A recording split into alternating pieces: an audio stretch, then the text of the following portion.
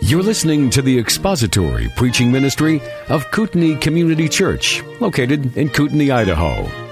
We pray that Christ is exalted and your spirit is blessed by the teaching of God's Word. For more information about Kootenai Church, please visit us online at kootenaichurch.org.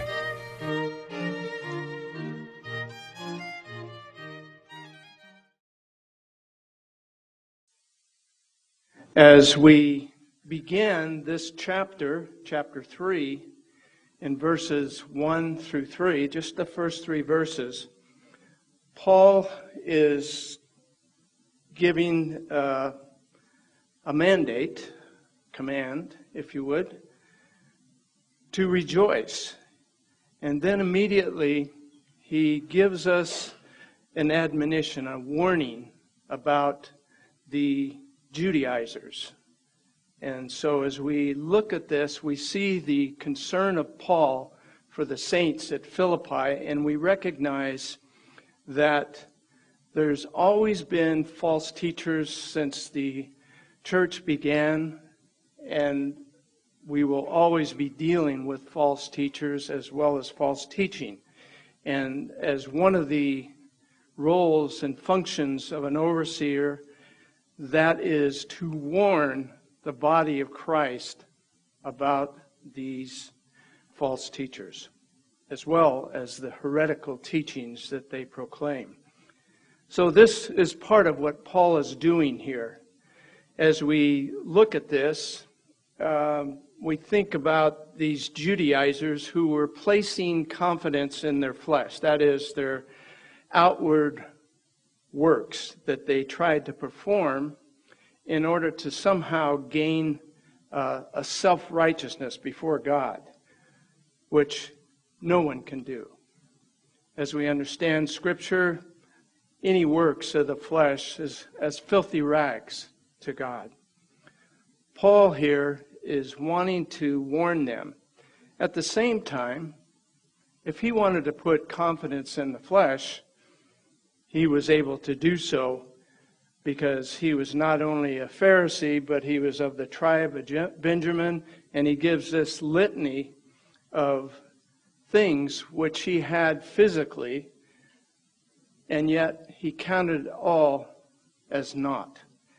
As we consider this, Paul recognized that the only righteous deeds that a person can do is that which is done in Christ. The good news of forgiveness, eternal life, and the very heart of the gospel is found in Matthew, Mark, Luke, and John. Acts records the spread of the gospel in the early church, in the first century church, and the spread of the gospel throughout the Roman world.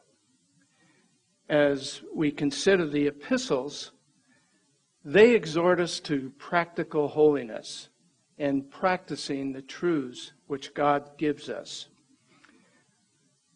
We have this exhortation from Paul, and he wanted to honor his friends and at the same time warn of their enemies. Am I still on here? Can you still hear? The truth of the gospel has been given in the New Testament, but there's replete warnings throughout Scripture. In almost every epistle that we read, there's a warning of some kind that we are to take heed to. Jim will be covering some of these warnings as he goes through the book of Hebrews. As believers, we need to examine ourselves to see whether our faith is genuine. Paul gives that exhortation in 2 Corinthians. Matthew gives this warning in chapter 7, verse 21. Not everyone who says to me, Lord, Lord, will enter the kingdom of heaven, but he who does the will of my Father will enter. He also gives us a warning in the parable of the sower. Now, I'd like to take just a couple of minutes to look at that parable, and let's turn to it in the book of Matthew. Hold your place in Philippians and turn back to Matthew chapter 13. the Lord was teaching, and he gave a parable. This particular parable, the parable of the sower, the disciples did not quite understand what the Lord was teaching. So this is one of the very few parables that our Lord explained clearly to his disciples. And beginning with verse 18 in chapter 13 of Matthew, we read this. Hear then the parable of the sower. When anyone hears the word of the kingdom and does not understand it, the evil one comes and snatches it away, what has been sown in their heart. This is the one whom seed was sown beside the road. The one of whom seed was sown on rocky places, this is the man who hears the word and immediately receives it with joy, yet has no firm root in himself, but is only temporary. And when affliction or persecution arises because of the word, immediately he falls away. And the one on whom the seed was sown among the thorns, this is the man who hears the word, and the worries of the world and the deceitfulness of wealth choke the word, and it becomes unfruitful. And the one whom seed was sown on the good soil, this is the man who hears the word, understands it, who indeed bears fruit, and brings forth some 100-fold, some 60, some 30. So Christ, as he opened up this parable and gave clear explanation so that these disciples would understand what that parable meant and how it applied, they understood that there was always going to be people who professed to know and love God, and yet he gives clear example of those who eventually turned away. There's all kinds of warnings, and another good example that we have is in the book of Acts. Now, I'm not going to go into any detail in this passage, but in chapter 8 of Acts, we have an example from Scripture of a man called Simon. And as we think of this, he's a great example of a false believer.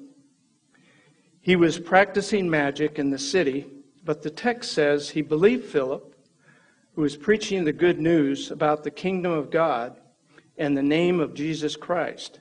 Simon himself believed, but not unto salvation.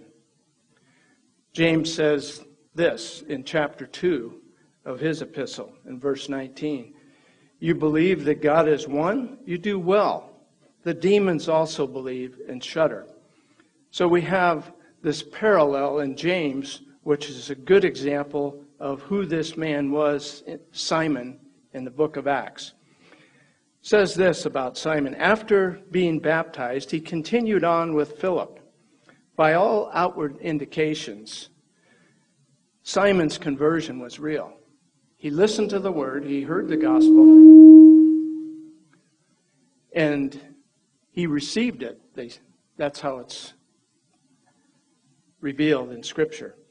And yet this is what happened. He made a profession of faith publicly. He identified with Jesus. Simon later had another encounter with Peter and John in this passage.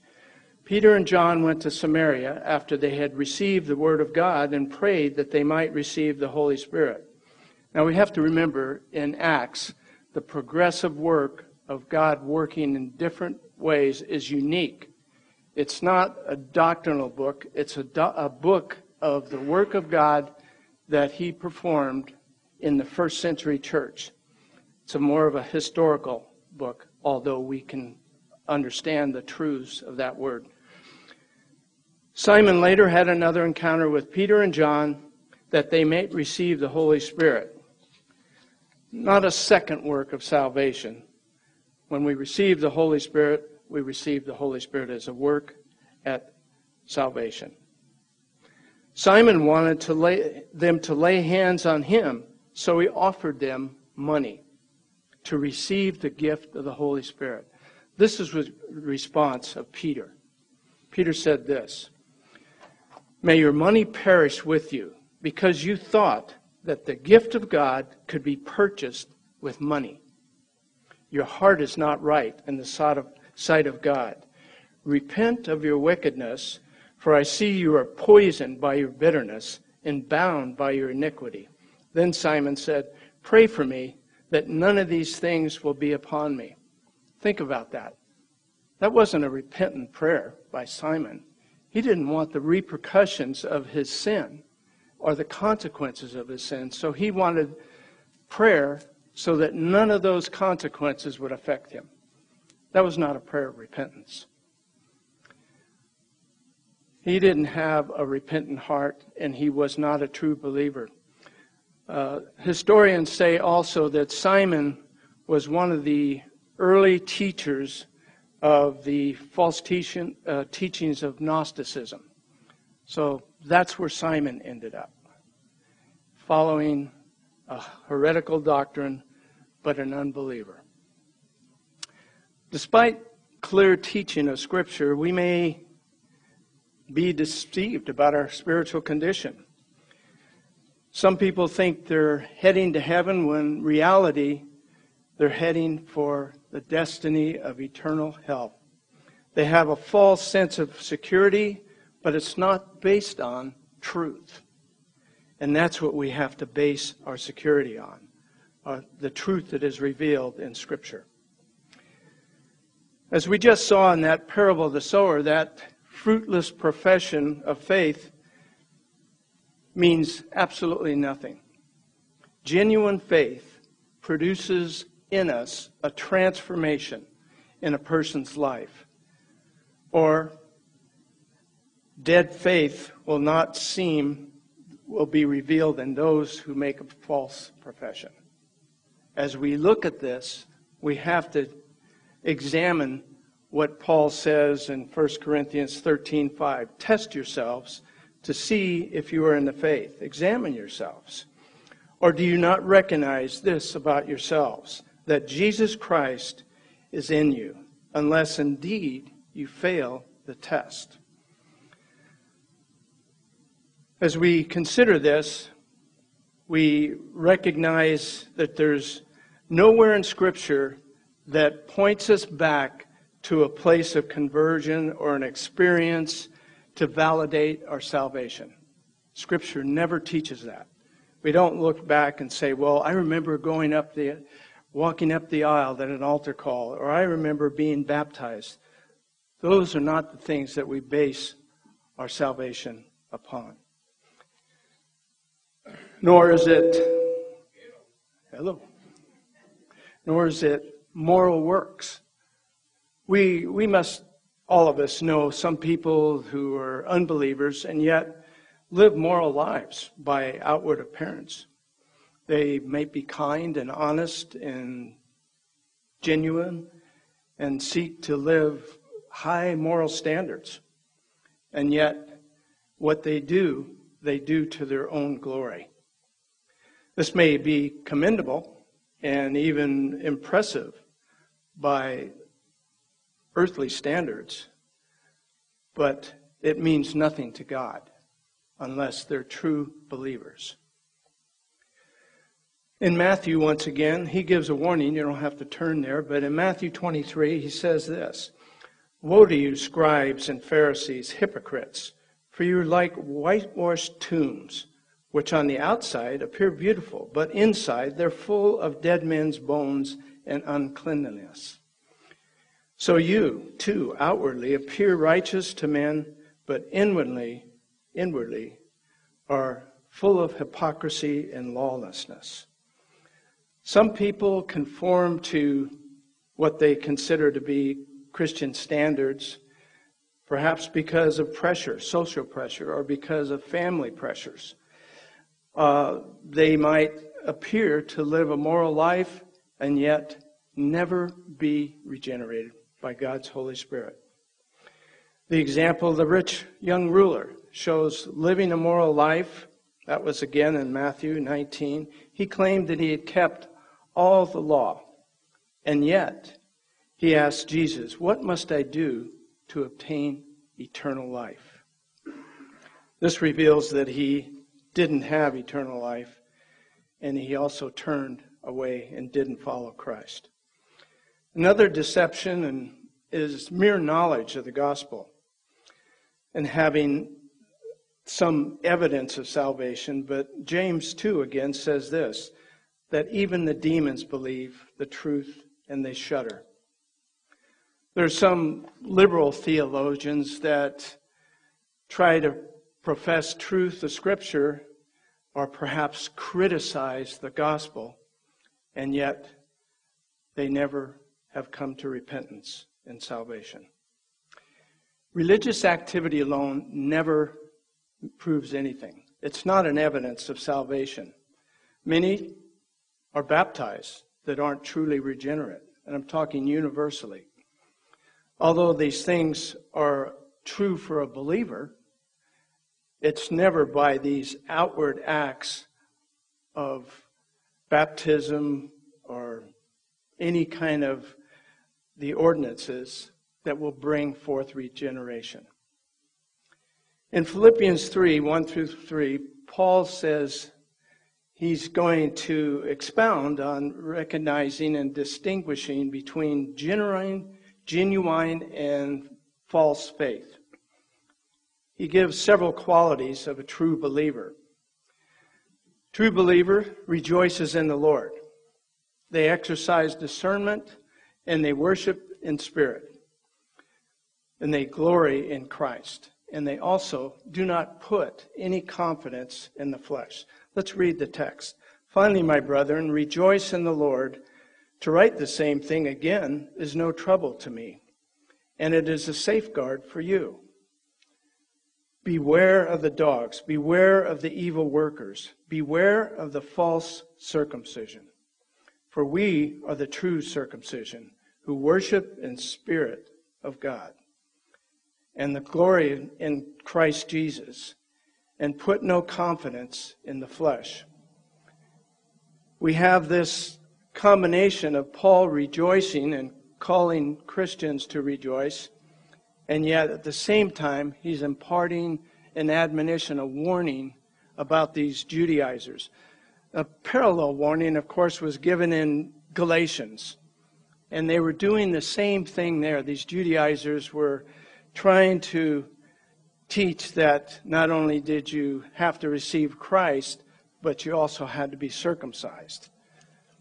It's no different than false teachers today.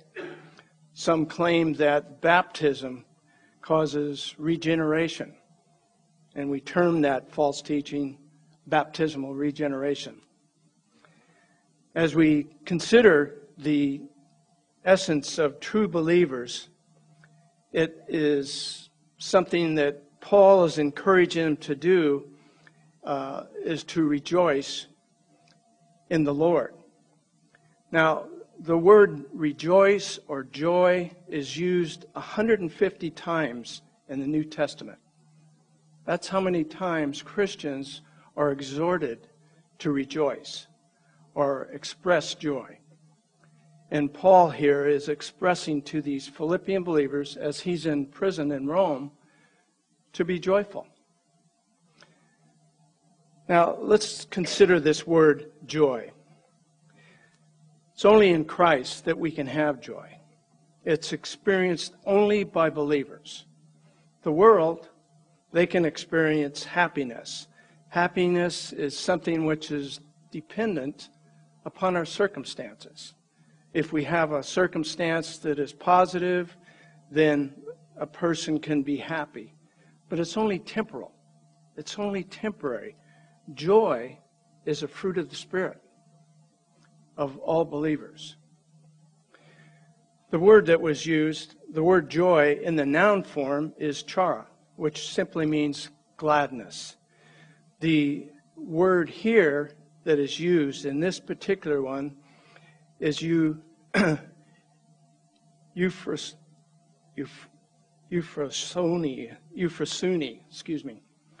Euphrosyne is the Greek.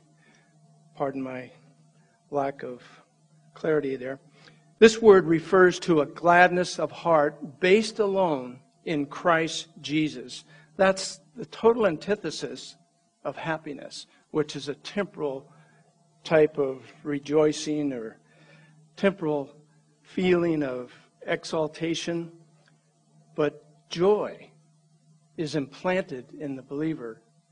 And yet, Paul here is commanding them or urging them to rejoice. So even though that is a fruit of the Spirit, we don't always exhibit that. And that's part of Paul's exhortation here. He wants them to express that. It isn't the hyperactive person who is trying to put on feign this joyful attitude. It is a true internal trust in Christ. It's not based on extrinsic circumstance. We may say that circumstances are drawing me down or burdening me. We saw in chapter 2 Paul's burden.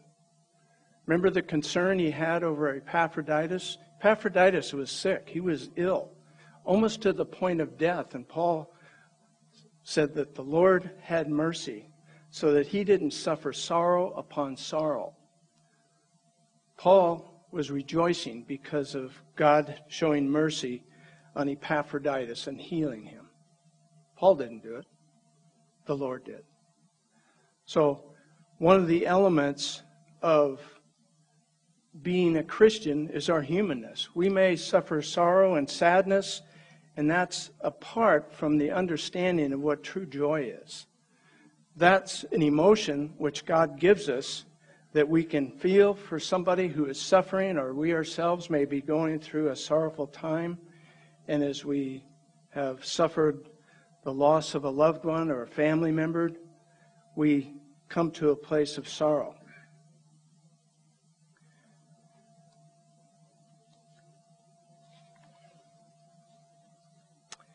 I read something recently that was rather illuminating to me.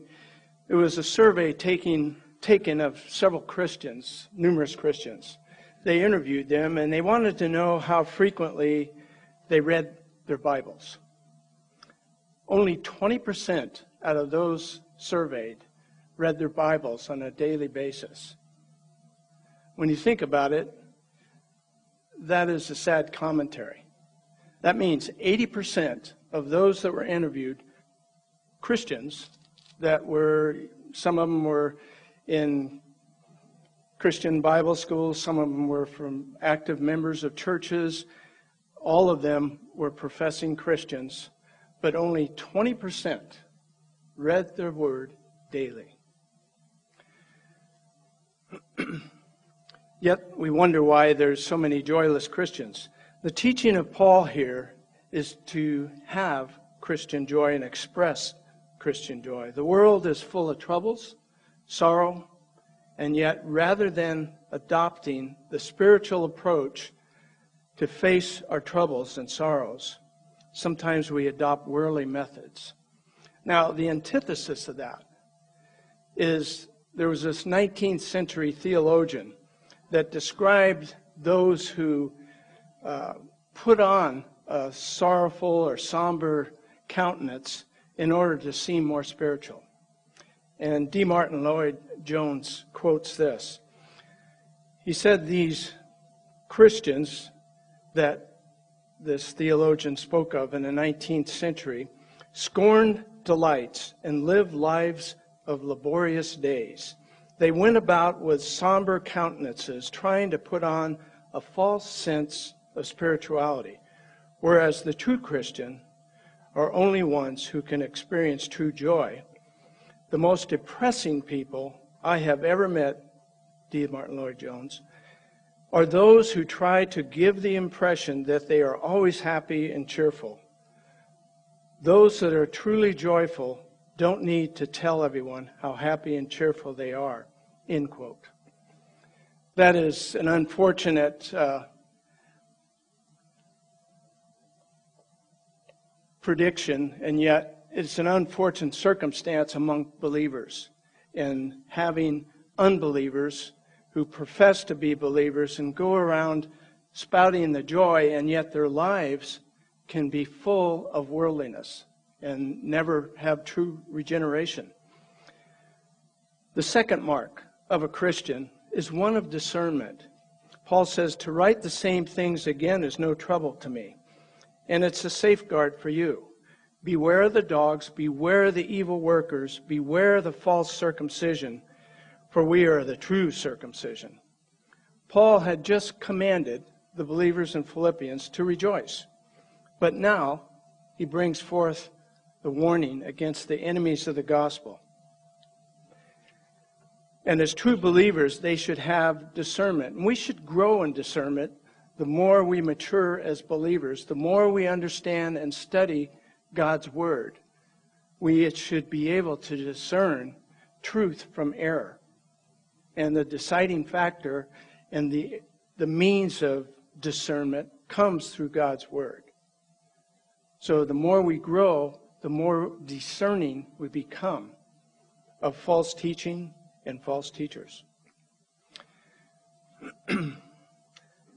Pastors should be warning against false teachers. This is part of what we did during the Reformation series. We warned of the false heretical teachings of the Church of Rome, the Catholic Church. We brought forth the teachings of the Reformation as opposed to the teachings of the Catholic Church and the heretical teachings that were being brought forth even from the 3rd century forward. That was part of what we did in the Reformation. Paul here warns against these false teachers and teachings. And through ritual and ceremony and legalism, he wants to safeguard them literally. That means not to trip or stumble. He wants them to be safeguarded against abandoning the truths of the gospel, just as he did in Galatians. He warned him and said, well, why is it now that you are practicing in the flesh what you began in the Spirit in Galatians 3? Here, he's warning him about the circumcision that have infiltrated Philippi and is encouraging circumcision.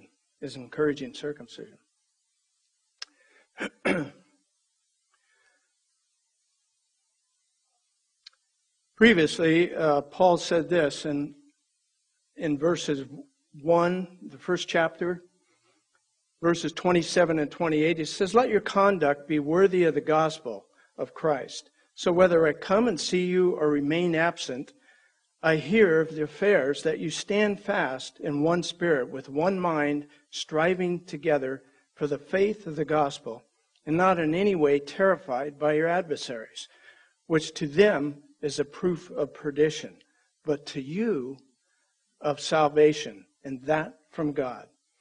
In this passage, Paul told about the Philippians not being alarmed by their opponents. Here he tells them how to recognize them. He refers to them as adversaries, as dogs, as evil workers, and false circumcision. Paul seems to be referring to a previous exhortation that believers are to take a united stand against their adversaries. He calls these Jews dogs. Now, that's a term today, as we look in a contemporary society, we look at dogs as pets. Nice, comforting pets that are always loyal to their masters.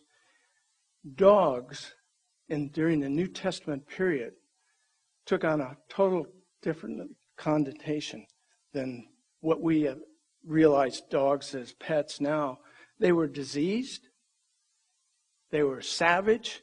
They were scavengers. If you were to be bit by a dog during the New Testament early church in the Middle East, it's most likely that you would be infected and some died. So this is what Paul was describing. These false teachers he was likening to these savage, diseased dogs. The same effect. They were distorting and destroying the gospel, which became no gospel at all to these Judaizers, trying to get them to perform works in the flesh rather than walking in the power of God in the Spirit. So he calls them dogs, evil workers. Truth and love are mutually not exclusive. In Ephesians, Paul says this, but speaking the truth in love, we are to grow up in all aspects into Him who is the head, even Christ. As Paul used these strong terms to define these Judaizers, some accuse Paul of being cruel and harsh and unloving. But exposing error is an act of love. If we can give truth and dispel error, that's a pure act of love. Paul was truly angry at these Judaizers. Look what they're doing. You have these younger believers in that midst who are being swayed by these pseudo-religious people, which were the Judaizers, and trying to perform acts in their own strength, recognizing that they thought they were the righteous ones and yet had no righteousness at all. Our righteousness is in Christ. Paul recognized that, and he hated the false teaching that they were bringing forth. He didn't hate them, even though he described them as dogs. He wanted them to see how savage they were, distorting and perverting the gospel. As we think of that today, we should be on guard for those whom we have opportunity, as God gives us opportunity, to disciple and teach. We should bring forth truth when we see any error. Help them understand from the Word of God truth and expose error. Paul was once one of these people. He was persecuting Christians. He was a Pharisee of Pharisees. He did everything he could to try to destroy those in the first Christian church. Paul, at the end of his ministry, or towards a portion of the end of his ministry, in Timothy, he says this. He considered himself as the chief of sinners in 1 Timothy 1:15 and 16. We have to understand, here's a man who, as he matured, he understands the essence of sin and how wicked it is. And yet he recognized what he did as an unbeliever. He recognized as a Pharisee, he was attacking God's people and the body of Christ. And that's why he considered himself chief of sinners. Yet he understood redemption and God's forgiveness. And yet he recognized what he did. He didn't carry guilt. He understood God's forgiveness, but he recognized the great damage that he pursued as a Pharisee before he was a Christian. Unlike the Judaizers and false circumcisions, believers are the true circumcision. They have an inward spiritual cleansing. We're cleansed from the inside. We are not cleansed by some outward work that we attempt in our own strength. Paul understood this, and he was bringing this truth to them. Third mark is they worship in the Spirit. In verse 3. It is a heart that overflows with worship. It's supernatural. Since Paul understood this, the Holy Spirit prompts us to worship Him. It isn't a place that we perform worship. It's not where we are. In fact, in John chapter 4, he says this, "But an hour is coming," this is Christ speaking, "is coming and now is when true worshipers will worship the Father in spirit and truth. For such people, the Father seeks to be His worshipers. God is spirit, and those who worship Him must worship in spirit and truth." It isn't anything outwardly that we do. It's a work of the Spirit in us that causes us to want to worship and praise God. It's His work. Some try, and this Martin Lloyd-Jones says this, some try to motivate moods during a worship service by extrinsic means, outward means. That is, they may attempt to create a happy or joyful emotion or a response to a certain kind of praise or hymn. Or perhaps there is an attempt to sway the emotions by trying to promote an atmosphere of a festive nature with an upbeat tempo of music. So rather than allowing or leading songs that are based on sound theology, they focus more on the orchestration. It's an extrinsic rather than intrinsic motivation. He ends this quote by saying, "We are familiar with the various methods that people will persist in employing to this end. For instance, in a public meeting or a public act of worship, think how often something like this happens. The leader of the meeting says, 'Well now, let us first get to the congregation in a good mood. Let's put on a hymn or tunes or chorus of a certain type. We must get them in a happy mood. We must get them to rejoice.' These are attempts to produce joy by doing things to our emotions and our life which are calculated to lead to that result." End quote. So even during this period when D. Martin Lloyd-Jones was preaching and teaching, mid-20th century, he recognized this error of trying to promote something outwardly to cause an inward feeling of joy. And he condemned it. The fourth characteristic of a true believer is this: they glory in Christ Jesus. Paul is fond of the word glorying and boasting or exalting. He uses it 35 times in his epistles. Glory is used here to describe the believer's joyful exaltation. As true believers, we give all the credit for who we are and what we have to Christ Jesus.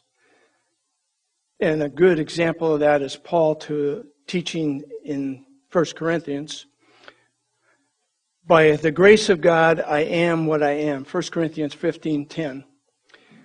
"Let him who boasts, boast in the Lord."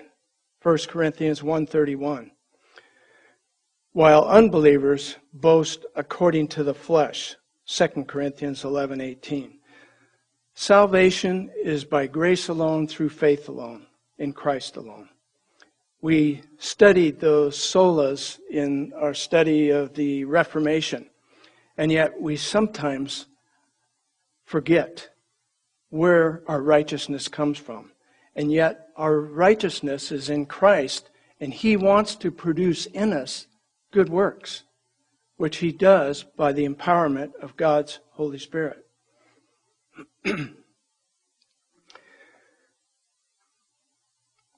We glory in the cross and His atoning work.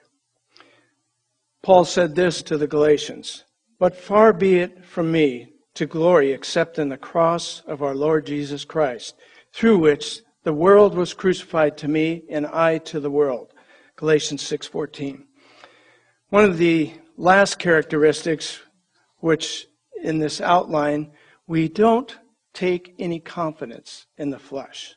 Paul says, "Put no confidence in the flesh."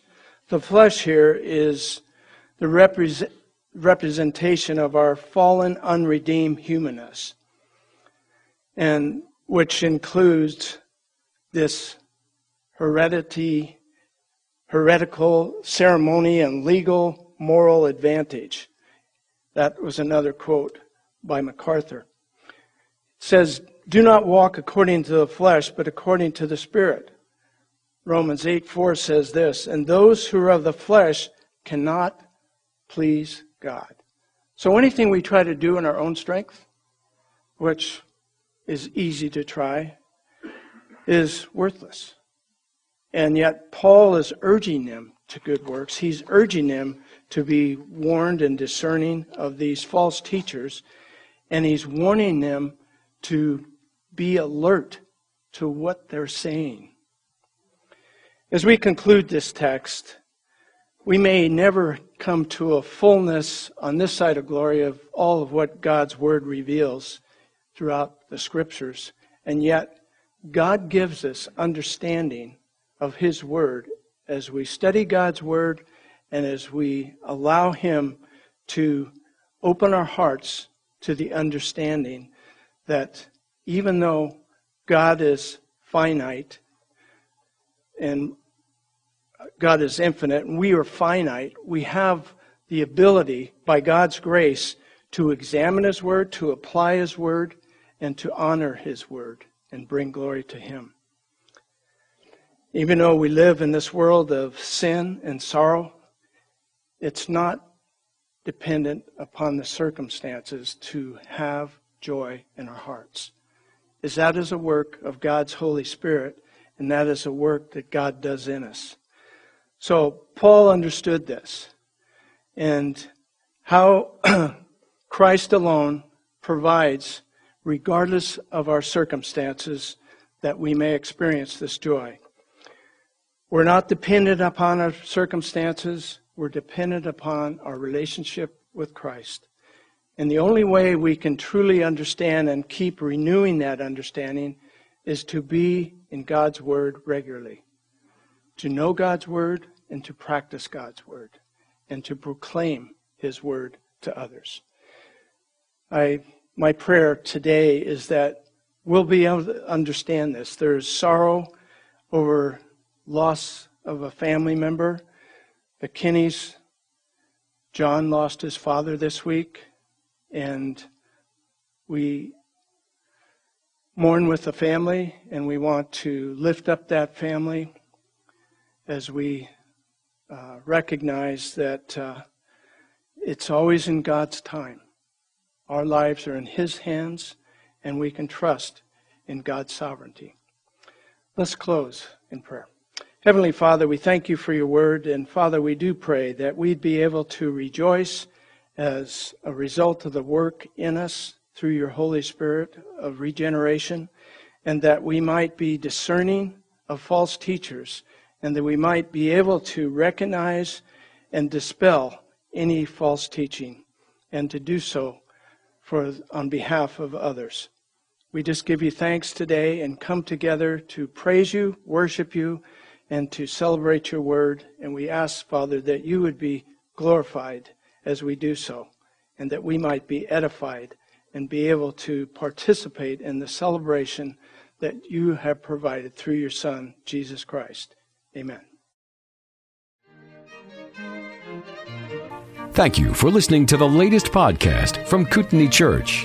If you'd like to learn more about Kootenai Church or to donate to our church ministry, you can do so online by visiting kootenaichurch.org. We hope you enjoyed this podcast and pray you'll join us again next time. Once again, thank you for listening.